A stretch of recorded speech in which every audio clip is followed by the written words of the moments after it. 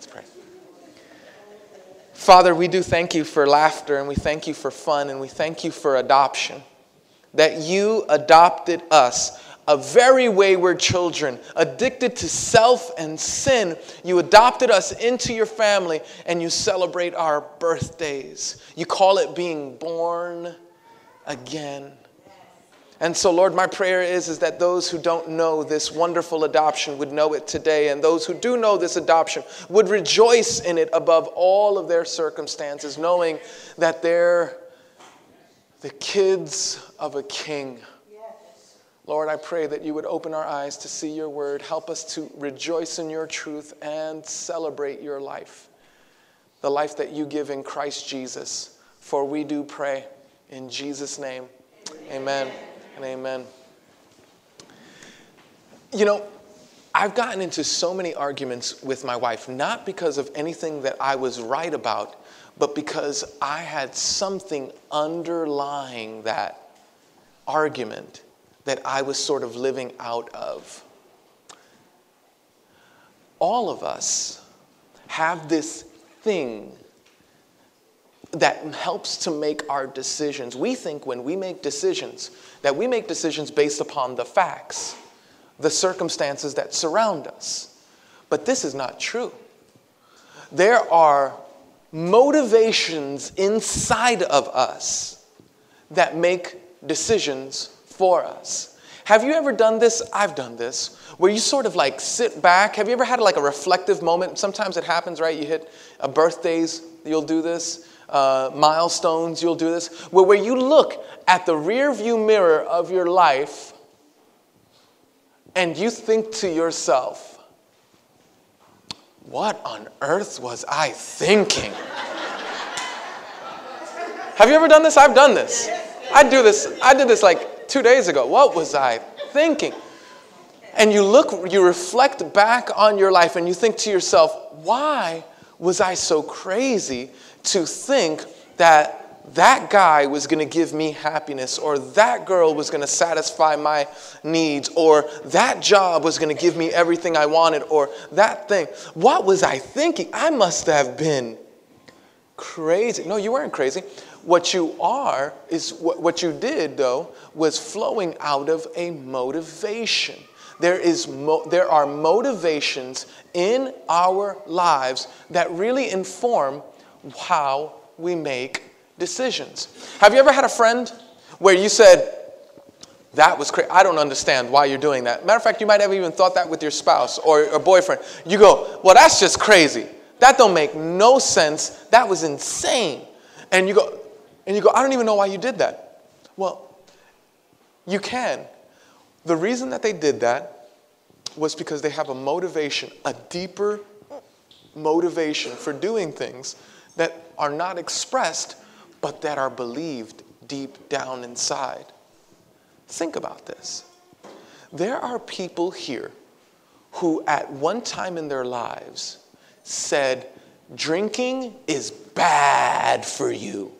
Like, not like bad, like, oh man, I don't want to drink because it's not good for my health. Like, will kill me. Drinking is killing me. And then the very same day that they had that thought, maybe even the same minute, they took a drink. What is that? There is an underlying motivation. There is relationships. There are relationships that you and I have. Relationships that make no godly sense. You go, why am I in this relationship with this person? You can't even answer that question for yourself. And yet, there you are. What is that? I want to submit to you that there are some motivations that make us make decisions, and that if we don't address these motivations and change these motivations to a more pure, more beautiful, more truer motivation, that we replace the motivations that the world gives us with what Christ wants to give us, namely himself. That these motivations, not only do they exist, but Christ can transform them, change them, remove them. But before he changes them, transforms them, renews them, I want you to know what they are. I'm just going to point out 4. Okay, there are probably more, but I just want to point out these first 4. These are underlying. Are you tracking with me? There are underlying motivations for why you make the decisions that you do. Good decisions, bad decisions. Decisions that people think are crazy, the decisions that people think make perfect sense. There are motivations, foundational reasons why we do what we do. Here, the first one I would give you is comfort. This is an underlying motivation, it is at the bottom of why some of us do what we do. Think about this. You find a father. He has a kid. The kid's 5 years old. You say, hey, Dad, how you doing? I'm doing just fine. Do you love your kid? Absolutely. I love my son. Think, he's the apple of my eye. Would do anything for my kid. That's nice. Do you want to build a bond with him? Absolutely. I want to build a bond with him, that we grow close together, that he comes to me when he has struggles and issues in his life. I want to create a relational conversation that as he grows older, we're going to grow closer together, that he's not going to want to repel from me, but he's going to want to spend time with me. I'm going to make our relationship so strong by investing in him that he's going to feel free to come to me over any situation in his life. That's a fantastic aspiration, Dad. What are you going to do tonight? I'm going to go home and turn on the TV. No, Dad, didn't you just say you wanted to build a relationship, create a bond, develop this kid, invest in this child? Oh yeah, that's absolutely true. What are you going to do tonight? I'm going to watch TV and sit on the couch. Okay. We just tripped over something. We tripped over the underlying reason. You could believe all this stuff, but what makes you decide what you decide to do is, in this particular case, comfort. It's why you'll get into arguments. Wives and husbands will. They'll be sitting and wife will say, you don't bring me flowers anymore. And we don't go dancing and we don't do all this other stuff and all that stuff. And he goes, well, I love you and all that stuff. And there's an argument that ensues. Why? Because there's a comfort thing that's combating against this marriage thing. It's just easier. It's more comfortable. I live for my comfort. I would never say that out loud. You don't necessarily tell your spouse that. You don't tell your job that. You just go, oh, well, they don't pay me enough. Or something else. But it's the underlying thing. It's the motivation behind the decisions that you make. Some people it's comfort. Other people it's approval. Maybe there's 1 or 2 of you here. Yeah? Maybe 1. Yeah, like everybody, right? Yeah. Approval. It's, I am going to live for the accolades, for the words, for the approval of others. For some of you, you just can't be happy unless you're listening to a Mark Anthony song. You just find no satisfaction unless no. Okay, so everybody silence your phones. Okay. Approval. You live, you want to be loved and respected. You want people to say, attaboy, attagirl. You want people to respect you. You want people to go, wow, that guy is really amazing. Wow, that girl is really great. You live for people's approval. Now, the problem is that when you live for people's approval, when they don't give you the approval, you just created an enemy. Isn't that true? So here's this person you love, and you live for their approval, but they don't give it to you. So now you're not going to speak to mom, and you're not going to speak to dad, and you're not going to speak to brother, and you're not going to speak to sister, and you're not going to speak to husband or wife. Because you live for their approval and they didn't give you what you ultimately wanted. See, you didn't want to serve them. That wasn't the thing that motivated you. You didn't want to do good for them. That wasn't the thing. It wasn't their best that motivated you. What motivated you was that they would approve you. And when you did not get this approval, they became your enemy. Some people it's comfort. Some people it's approval. Others it's control. Nobody here. But let me just speak for the people who are on the podcast who could use this. Life for the person who lives for control has meaning only if they have mastery over this area of their life. So the dad, he has to control the family unit. And there are reasons why we become sort of control freaks. Some of us grew up in an unbelievably chaotic homes. And so I'm never going to be molested again. I'm never going to be physically abused. I'm never going to be spiritually abused. I'm never going to be verbally abused. I'm never going to be abused again. So we go through great lengths to try to control the things around us. And so we will be happy to manipulate, to lie, to have friends that we say, hey, Johnny, don't tell Susie.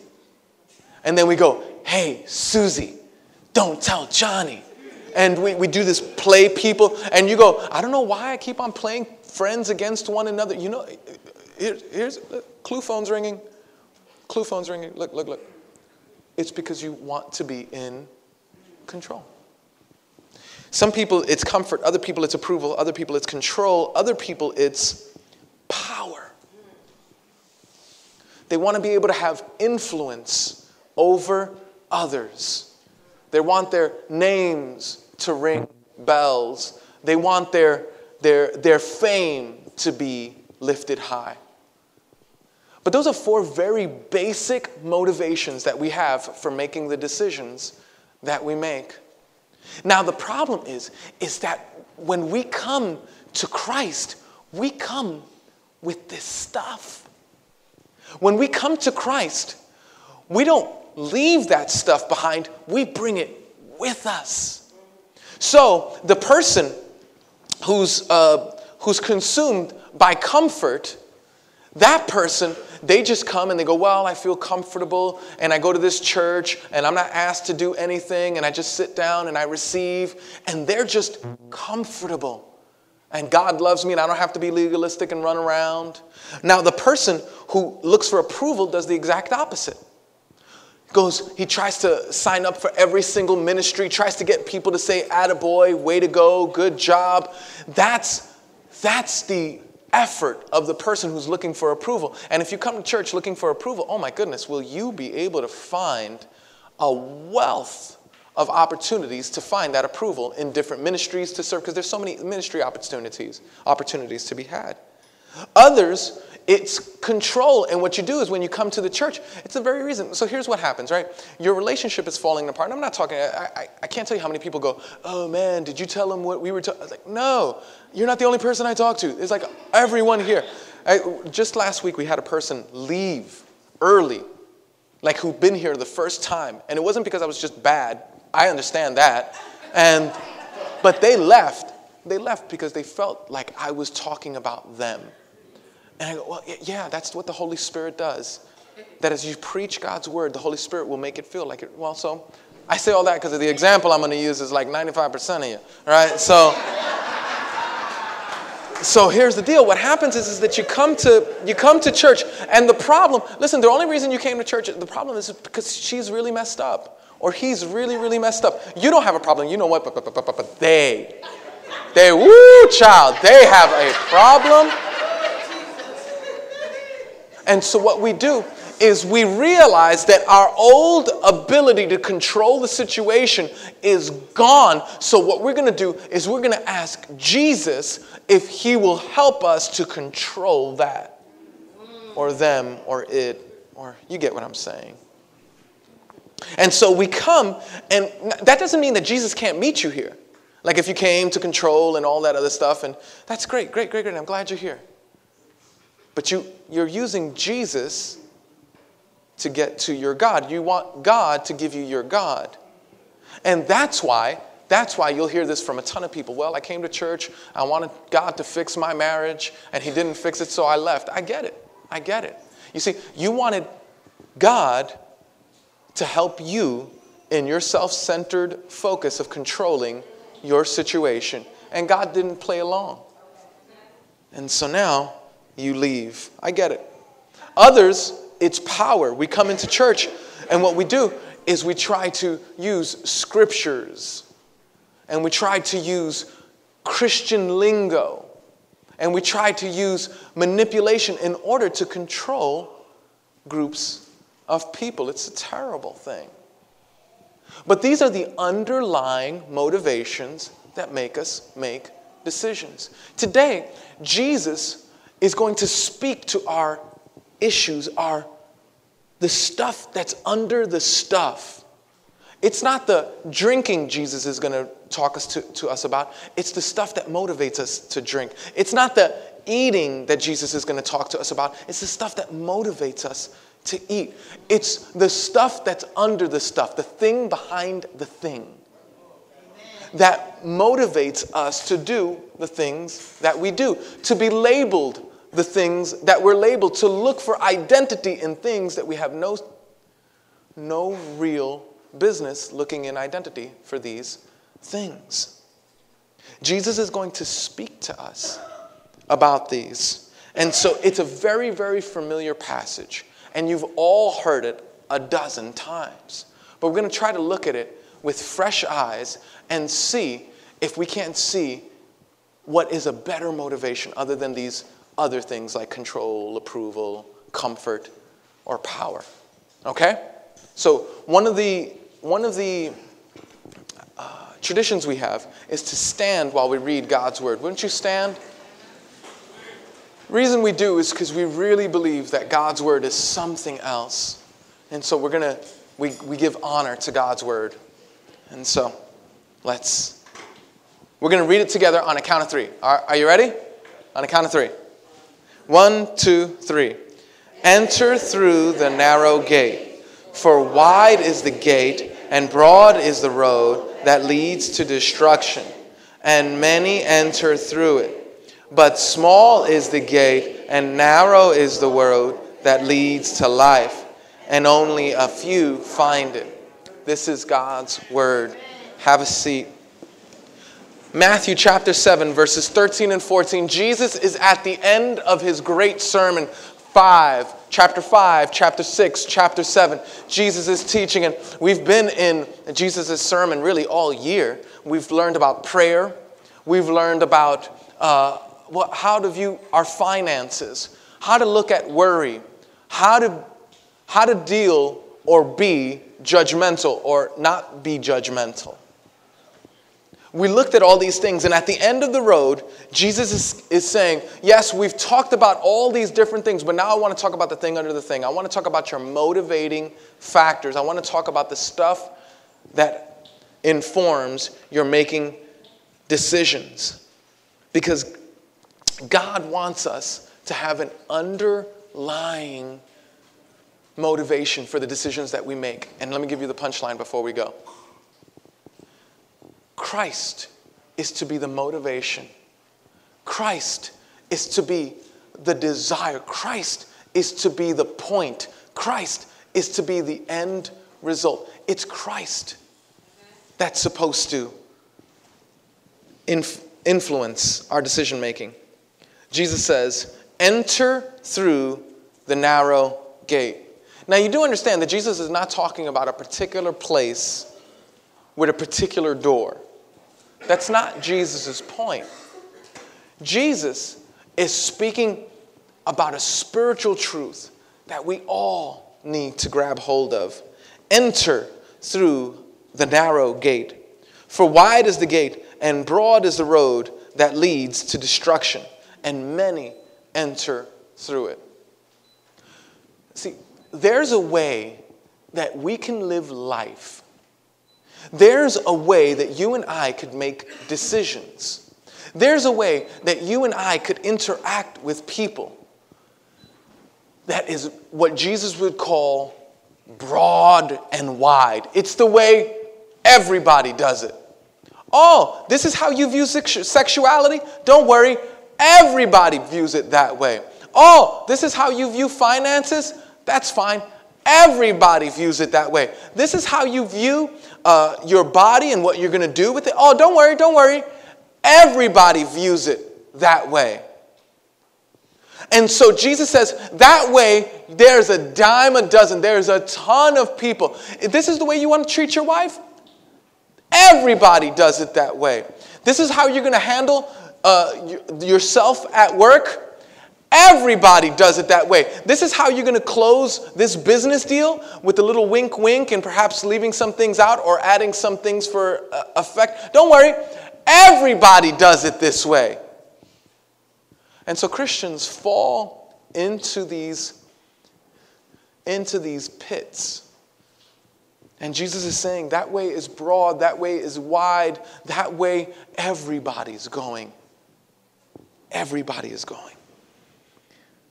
But there's another way. He says, but small is the gate and narrow is the road that leads to life, and only a few find it.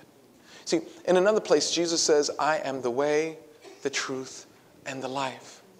That it's through Christ, resting in Christ, our motivation being Christ, our desire is for Christ, that everything that we do would be motivated by who Jesus is, not you.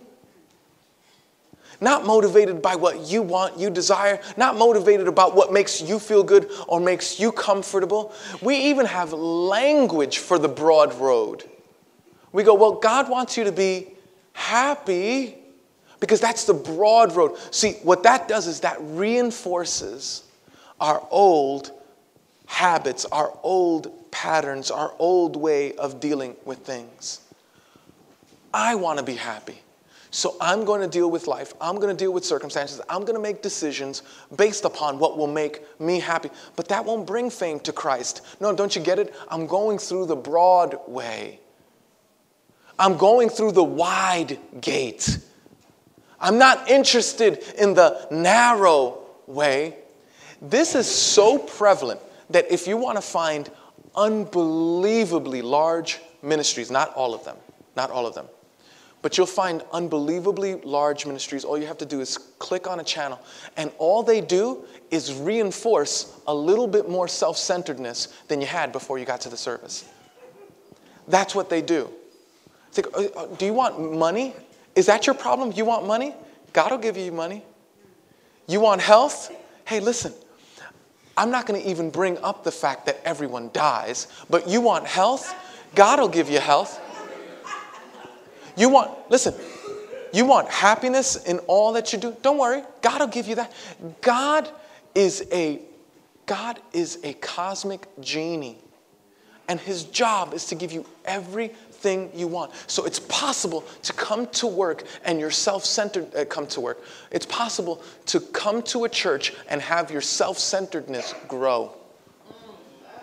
It's possible to be a part of a Christian community and your self-centeredness to become magnified because you think God exists for you. Amen. And you've missed it. Oh my, isn't this completely insane? You exist for his glory. Amen. God is not, listen, let me tell you something. God is for God. You go, oh man, I don't know if I like where this is going. No, really. God is all about, read the Bible. It's all about his glory. I do. He goes, I do this for my glory's sake. It's everywhere. And you go, oh, but wait, no. I don't want to worship a God. If that means I worship a God for his glory, then I won't worship a God. Then you won't worship a God, will you? Because God is not here for your glory. God is here for his glory. And where he leads and where he guides you is for His glory. And where he guides, and listen to me, and that means when God says, no, no, no, I don't want you to have that, it's because it's for His glory. But you go, oh, but I really wanted that. Oh, that would have made me so happy. Oh, I would have really enjoyed that. And God goes, that's not really my goal. It's for my glory. True story. And by the way, let me tell you, God is most glorified in us when we are most satisfied in Him. That God gets great glory in us when we find our satisfaction, not in the stuff that we think is going to give us satisfaction, the money, the comfort, the power, the security, the prestige, the sex, the person, the relationship, the standing, whatever. God is, listen to me, those things we pursue only to find them empty. And the older you are in this congregation, the faster you go, because you have a lot more years of experience of going, oh, wait, oh, yeah, I pursued Him and didn't get the joy. I pursued that and didn't get the joy. I pursued it and didn't get, listen to me. Broad. Everybody goes this way. Wide. Everybody goes this way. Narrow. Life. Thin. I was at the monastery, like I told you earlier, and I was at this monastery, and they have these really, really beautiful rooms, and then they have the other rooms, right? That it looks every bit of a monastic room. Like there's like enough for a little twin bed, and there's barely enough room for you to stand, and there's a little table. It's got 4 little legs, and you just sit, and that's it. That's right. And then they have these other rooms with the couch. I can tell you, the one room I wanted was St. Benedict, right? St. Benedict. That's the name of the room, right? And I just started, man, I want some St. Benedict. I walked around. I literally got out of my room. I said, I don't like this room at all. I started to walk around. I said, I know there's another room in here, and I'm going to find, right? So I started to walk around because I do this all the time. I don't want to live for God's glory. I don't want to live for God's fame. I don't want a room that's going to give me less of an opportunity to focus on myself. I want a room that's going to give me more opportunity to focus on myself. I want comfort. I want the room with the couch and the queen size bed with the view of the river. And that's the room that I want, right? And so I go around and I find St. Benedict. I said, went downstairs. I said, hey, do you guys have another room? Perhaps. And I was like, oh, can I have this room? And they were like, no, we can't give you that room. I was like, you sure? Give you a little money on the side? No, I didn't do that. But here's the thing.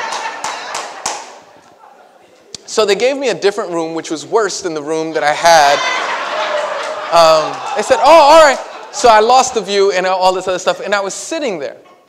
And I was like, give me St. Benedict. I want St. Benedict. So now I'm in St. Helen, right?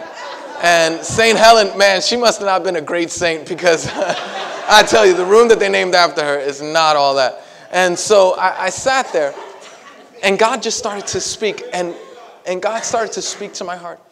And it was an amazing experience. Just being in a room with no other distractions, no phones, no computers, no Facebook, no nothing, and just to be in that room. But I tell you, in the middle of the second day, since there was like nobody in the room because the people hadn't come in yet who reserved that room or whatever, so I said, you know what? They're not here. I'm going to take my book. I was reading a book, right? And so I said, I'm walking over to St. Benedict. And so I sat, and St. Benedict had this beautiful wooden desk, gorgeous wooden desk. And I sat down in St. Benedict's desk, and I went to move in, and my knees hit the thing. The chair was too high, or the table was too low for the chair. And I said, isn't that always the way? The thing that you think will bring you happiness always has something that will not satisfy you. Because whenever we look to the things of this world to satisfy us, there's always something that we don't find satisfaction in. Listen to me. Listen to me. That's why God says, don't focus on the room with the view, because the tables are small. They'll hit your knees. You'll feel uncomfortable. You think that you think that I've cheated you. You think that I've given you less than what you deserve. What I've given you is an opportunity to reflect and enjoy me, which will never run out, which will never grow old, which will never exhaust itself. God says that the Broadway is filled with St. Benedicts. The Broadway is filled with rooms that look good from the outside looking in, and then you get there and they're not practically efficient. But the narrow road, the one that leads to life, it's Christ, and few find it. Few. Because they're busy. They're busy. I want control. No, if I come to Jesus, I'm going to have to give up my control. But if I come to Jesus, I'm going to have to give up my comfort. If I come to Jesus, I'm going to have to give up my approval. Listen to me. Imagine you live for comfort and you come to Jesus and you go, you know what? I'm not going to live for my comfort. There'll be plenty of that in heaven. I'm going to live to love others in the name of Christ. So that 5-year-old boy gets my love and affection. That 5-year-old, my wife gets that kind of attention. Why? Because I'm not looking towards my comfort. My comfort, thank God, will be in heaven. And I'll have all the comfort that I'll ever need for eternity. If you live for approval, and I go, well, you know what? I'm not going to live for approval. I'm going to serve others selflessly. And they're going to approve of me or they're not going to approve of me. They're going to like me or they're not going to like me. But either way, my beauty and my approval is found not in whether my wife says, wow, you're awesome, but in what God says about me. And God says, I love you enough to send my son and die for you. That's a pretty fantastic love. So when I feel discouraged and the whole world turns against me and everybody stops writing me, nice letters and everybody starts talking behind my back, I can go, but God, you've approved of me. Not because of who I am, but because of what Christ has done. And so my approval is found in Christ. So I no longer have to. So when other people reject me, a greater joy wells up in my heart because it reminds me of the approval that I have found in Christ. Or if I'm a person who tries to control everything, right? Like moving from St. Mary to St. Helen to St. Benedict, right? If I'm that guy, right? If I'm that person, I can go, God, this is all in your hands. I'm going to do everything that you lead me to do. I'm not going to kind of fold my hands and say, well, I'm not going to, spend time with my wife. I'm not going to invest in my kids. I'm not going to go to work. I'm not going to do that. I'm going to do everything that God leads me to do. So I'm going to work hard. I'm going to love well. I'm going to serve to a great degree. But I'm not in control. And so if my wife, God forbid, decides to ever leave me, I go, God, I am not in control. I'm going to pursue her and love her because I'm not in control, but I'm going to live out the next yes to you. And my kid, oh man, I love him and I invest in him and I want him to grow up in Christ and I want him to know Jesus, but I'm not in control. And so they can make decisions that break my heart and I go, God, this really hurts me pretty bad, but you're in control. And I can trust your control over my control because I don't know what's going to happen in the next 30 seconds and you are making decisions that are going to have implications in the next 30 years. Or what about power? God, I gotta have to power up. I'm gonna have to control this. I'm not gonna have control. I'm gonna influence this people so that I can get my way and have my authority go out forth. And I go, no. I don't have to exert power. Jesus was the most powerful being, is the most powerful being in the universe. And he let himself be attached to a piece of wood by nails. Listen to me. I don't have to control everything. I don't have to exude power over anything. I don't have to look for my comfort. I don't have to seek for others' approval because in Christ I found everything that I need to live in joy and in peace. Listen, I want that for you. I I want that for you. For some of you, you have circumstances, right? You have friends, roommates, lovers, parents that you either try to seek approval from, try to control, try to find comfort in, or try to power up on. Listen to me. Stop. Stop. Stop and say, Jesus, you are trying to draw me to yourself. You're trying to give me a gift. I am not going to find the joy that I'm looking for in acting out on any of these 4 things. I'm going to find it in Christ. Some of us are trying to do that with a work situation, business deal, interactions in the office. Jesus, I'm not going to control. I'm not going to power up. I'm not going to find comfort in. I'm not going to do any of those things. I'm going to do the next yes to you. Finding my comfort, finding my approval, finding your control, finding your power. I'm going to find it in Christ. It's a new way. Let me tell you something. And it's narrow. Few people. You know what? People live like that for a day or two and then say, no, thank you. Thank you very much. Gracias, but no gracias. Right? We go, I am not doing that. Because it leaves us, oh my goodness, it leaves us having to depend on Jesus for everything. Isn't that terrible? Isn't that just awful? Having to depend on Jesus for everything. And yet this is exactly what God wants. But what, I'm not getting any younger. What if I don't get married? Shh, listen, I'm in control. Listen, beloved, do you think that you could be happy with just me and not the boyfriend or the girlfriend or the thing that you think you need to be happy? Do you think that that's possible? Theoretically, we say yes. But practically, sometimes we say no. And so Jesus says, there's a narrow gate. And I want you, listen to me. I'll give you desire to walk to the gate. I'll give you the directions to the gate. Heck, Jesus says, I'll be the gate. I'll be the road that you walk on. I'll be the person that is with you. I will strengthen you and guide you every step of the way. You won't have to do a thing. Just trust me. And we go, no, you're asking too much. Jesus says, it's narrow. I want you to be in the narrow road. I want you to be in the narrow road. You know, interesting thing happened in that room, St. Helens room. A group of people came around towards the last 2 days.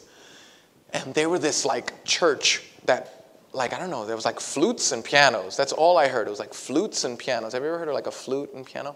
They played some of the most beautiful music, and they played it directly under my room. It was as if I had a personal concert from the angels.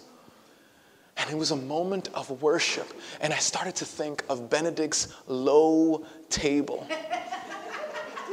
And I started to think of, this is a far better gift than I could have had. And I worshiped because he's better. If he didn't give me the music, he's better. If he didn't give me what I wanted, he's better. He's always better. But we have to decide that we're going to follow Christ, not because we want Jesus to do something for us, but because we want Jesus. That we're going to follow Jesus, not because we're going to get Jesus to do what we want him to do, but because we're going to get Jesus. Amen. And that there's no other motivation in mind. Charles Spurgeon tells an incredible story.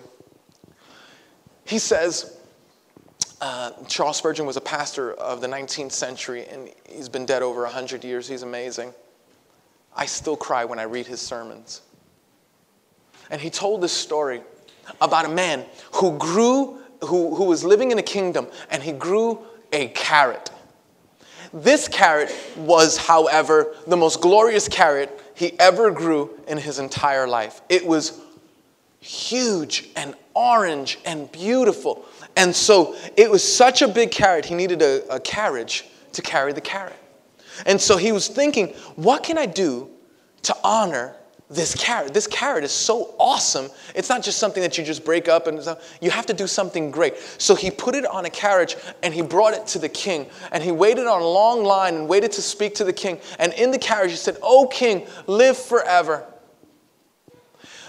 I have never, in all of my years of growing carrots, have ever grown a more beautiful or more grand or more juicy looking carrot. I've never, ever grown a carrot this magnificent. I know of no other way of honoring this carrot than to give it for your service.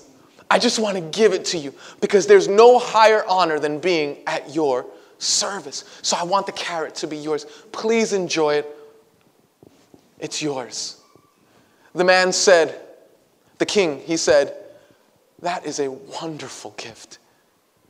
How many acres of land do you have to grow?" He said, "Well, I have 3 acres. He says, "I'm going to give you 6. He doubled it. And so one of the officials at the court saw the interchange. And he said, "If a carrot gets you double your acres, what does a horse get you?" So a few weeks later, he said, he brought in this beautiful, beautiful horse, this stallion of a horse. And he brought the horse and he said, "Oh, king, live forever. This is the greatest horse I've ever had. This horse is more powerful, faster, stronger than any other horse than I've ever had my entire life. No other horse in my stable comes anywhere close to the grandeur of this horse, and I could think of no greater honor for this horse than to be used for your service." The king looked at the horse. It was a huge, beautiful stallion of a horse. Looked at the horse and he said, "It's beautiful. Thank you." And he walked away. And as he was walking away, got towards the end of his palace, and he turned around and he could see that the man's mouth was dropped wide open.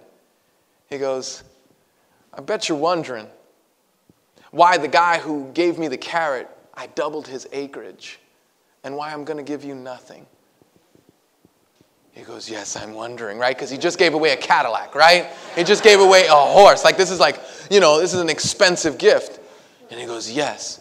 He goes, "Because when that man came to give me the carrot, he gave it to me. And when you came to give me the horse, you gave it to yourself." Come close. When you and I serve Christ for these ulterior motives, we serve him for ourselves. We serve him for our good. We go, "I'm giving you the horse. You better give me what I want." And God is saying, "I don't play that game. I won't be a part of that. That is the broad way. I'd rather have a carrot. I'd rather have the thing that is genuinely true." And you go, "But I don't have that thing that's genuinely true." I know. "But I'm self-centered and I've always been self-centered." I know. But you say, "I've tried to live for Christ and I don't do very well." Jesus says, "I know." Listen to me. Listen to me. You can't do what we're talking about. For those of you who are new enough to say, "You know what? That's it. I'm going to do it. I'm going to live for Jesus. My desire is going to be for Christ. I'm going to live for his fame and his glory. And every decision that I make is going to be to lift him high." For those of you who just made that decision, let me just help you a little bit. You can't, and you won't succeed. Amen. And that's why Jesus came. Amen. Today we have palms that we're giving away.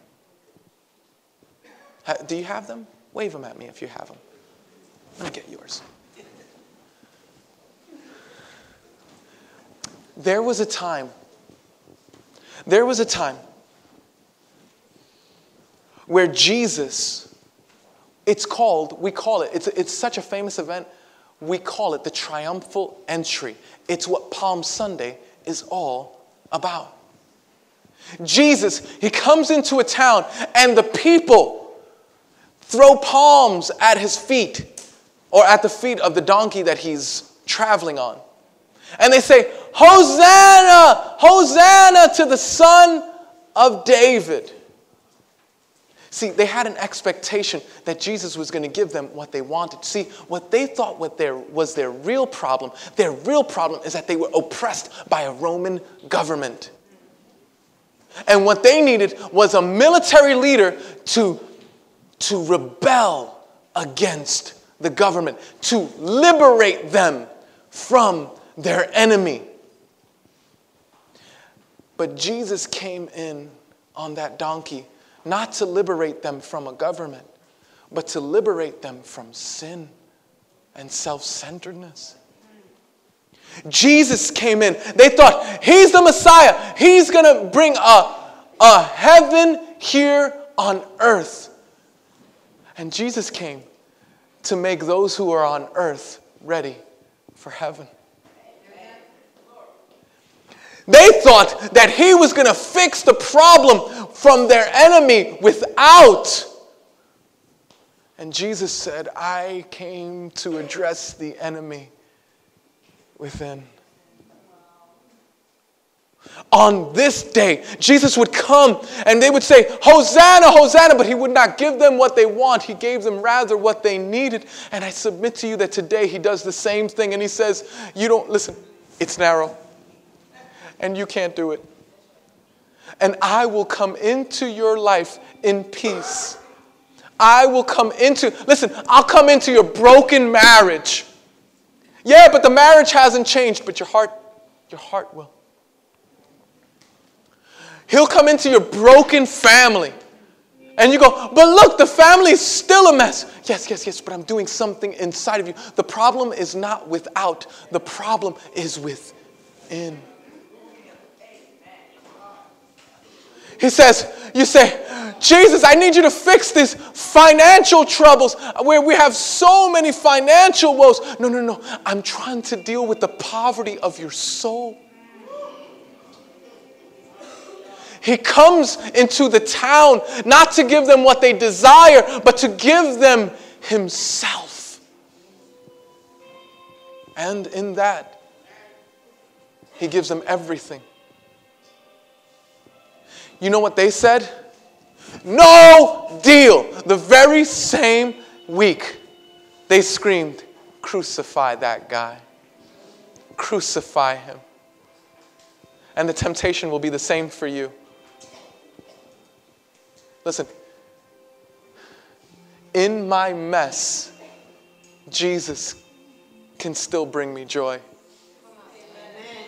In my fractured brokenness, Jesus can still give me light. In the depression of my life, Jesus can still comfort. In the moments where I find myself alone, Jesus can still come alongside. It's Jesus. And he doesn't come so that you could have Jesus plus that thing to make you happy. But it's Jesus plus nothing equals everything. So what does that mean for your circumstance, your situation, your life? For some of you, listen, for some of you, you're going to have to make huge decisions. But I've based my identity, I've based my life on this thing. And Jesus is going, no more. Your identity, your life is on me. Amen. And you say, but Jesus, some of you, it's Jesus, I base my security. I base everything on what's in the bank and how much I have. And Jesus says, no more. It's going to be on me. Some of you, it's Jesus, I've based it on this relationship. This is the relationship that gives me identity. Jesus says, no more. There's a new relationship that will give you identity. It's me, Jesus says. It's narrow. And you won't make it. But he'll do it in you. So for those of you who don't know Christ, those of you who have never bowed your knee to Christ, you have an opportunity now. You just go, you know what, Jesus? take me the narrow way. I don't want to go broad way. I want to go narrow way. Strengthen me. Encourage me. When I'm distracted and discouraged, encourage me and refocus me. Help me to walk along this path. Be the path that I walk on. Be the gate that I walk through. Be the strength that I have. Be the encouragement that I need. Be the step that I take. Be my all in all. That in a room without a view, I might still know joy in Christ. Listen, I want that for you. For those of you who don't know Him, you can ask Him to come into your heart and just simply, listen, I have sinned against you. Forgive me. I want to go through the narrow way. For those of you who do know Him, it's time that you stop living off of your old gods. It's time that you put those old gods to the side as you stop trusting in control. You stop trusting in comfort. You stop trusting in approval. You stop trusting in power. And you start trusting in Christ because He is your all and all. Yeah. But if I don't control that, she might leave. Yeah. I know. If I don't power up, they're going to walk all over me. I know. And He'll give you the strength and He'll give you the ability to get through those times too. I encourage you to come to Him. I'm going to pray for you. Father, I pray that you would give us wisdom to know what to do with this message. It hits so many of us in so many different ways. So Lord, would you just... Lord, some of us, Lord, are afraid of the direction that you're taking us. Lord, would you remind us that we don't have to do it, that you can do it in us? Remind us, oh Lord, that our strength, that our ability, that our joy, even when everything around us is so chaotic, doesn't come from our circumstances, it comes from you. Remind us, oh God, that on Palm Sunday, you came in not to vanquish the enemy that is without, but to reside within. You've come to move into our souls. Save us from sin, hell, and death. Give us new life. Pay for our sins. Draw us to yourself and glorify yourself through us. Lord, I pray that that would be our story. I pray that we would rest in you. Lord, there's these motivations that would lead and guide us. I pray, oh God, that you would, at very minimum, Lord, that you would start making us aware when we're acting out of them and not out of you. And so that we could be aware of them and not deny it and argue it away, but just say no more. I want to live for Jesus. And Father, I pray that you would give us the strength, the desire, the ability to live for your glory and fame and not for our own. For we do pray in Jesus' name. Amen and amen. Now listen, before you go, next week's Easter. By the way, does anybody know the two new times for Easter? What's the first one? The next one is 12. 12, right? Yeah, 10 and 12. First one's 10, next one is 12. So now watch this. There are people in your life. We're going to start a brand new series next week. You know what the series is going to deal with? The series is going to deal with the four most pressing needs that you have and how Jesus is the solution to it. Isn't that awesome? We're going to start next week with eternal life. It's the most pressing need we have. Right? Who cares what happens in these 80 years, right? If we could have eternity. And so, listen, if you ask 10 people to come to church, 7 of them will say, I'll come. I'll come. But you got to ask. You got to ask. So there's a couple of things that I want you to do. Number one, I don't want you to miss next Sunday. We're going to start a brand new series. it's probably, you can't believe the creative stuff that's with this series. We got like videos and all sorts of cool stuff because we know that new people are coming. And so we're trying to make it as accessible as possible, right? So you don't want to miss it, but you don't want to come by yourself. And so if someone says, oh, but I don't know how to get there, I don't know how to make it there, listen, I want you to say, I'll pick you up. Let's practice that together. I'll pick you up. And you go, but I don't, it's so out of the way. I know, I'm coming against your comfort. I'm coming against your comfort. Don't just live for your comfort. Go out of your way. Listen, because we're talking about eternity. So it's a brand new series. I don't want to try to twist your arm, but I want you to invite a ton of people. If you can, if you're able, and the people that you're bringing, try to make it to the 10 a.m. service. If none of you come to this service, this room will be packed out. We know that from experience. Easter, everybody comes out.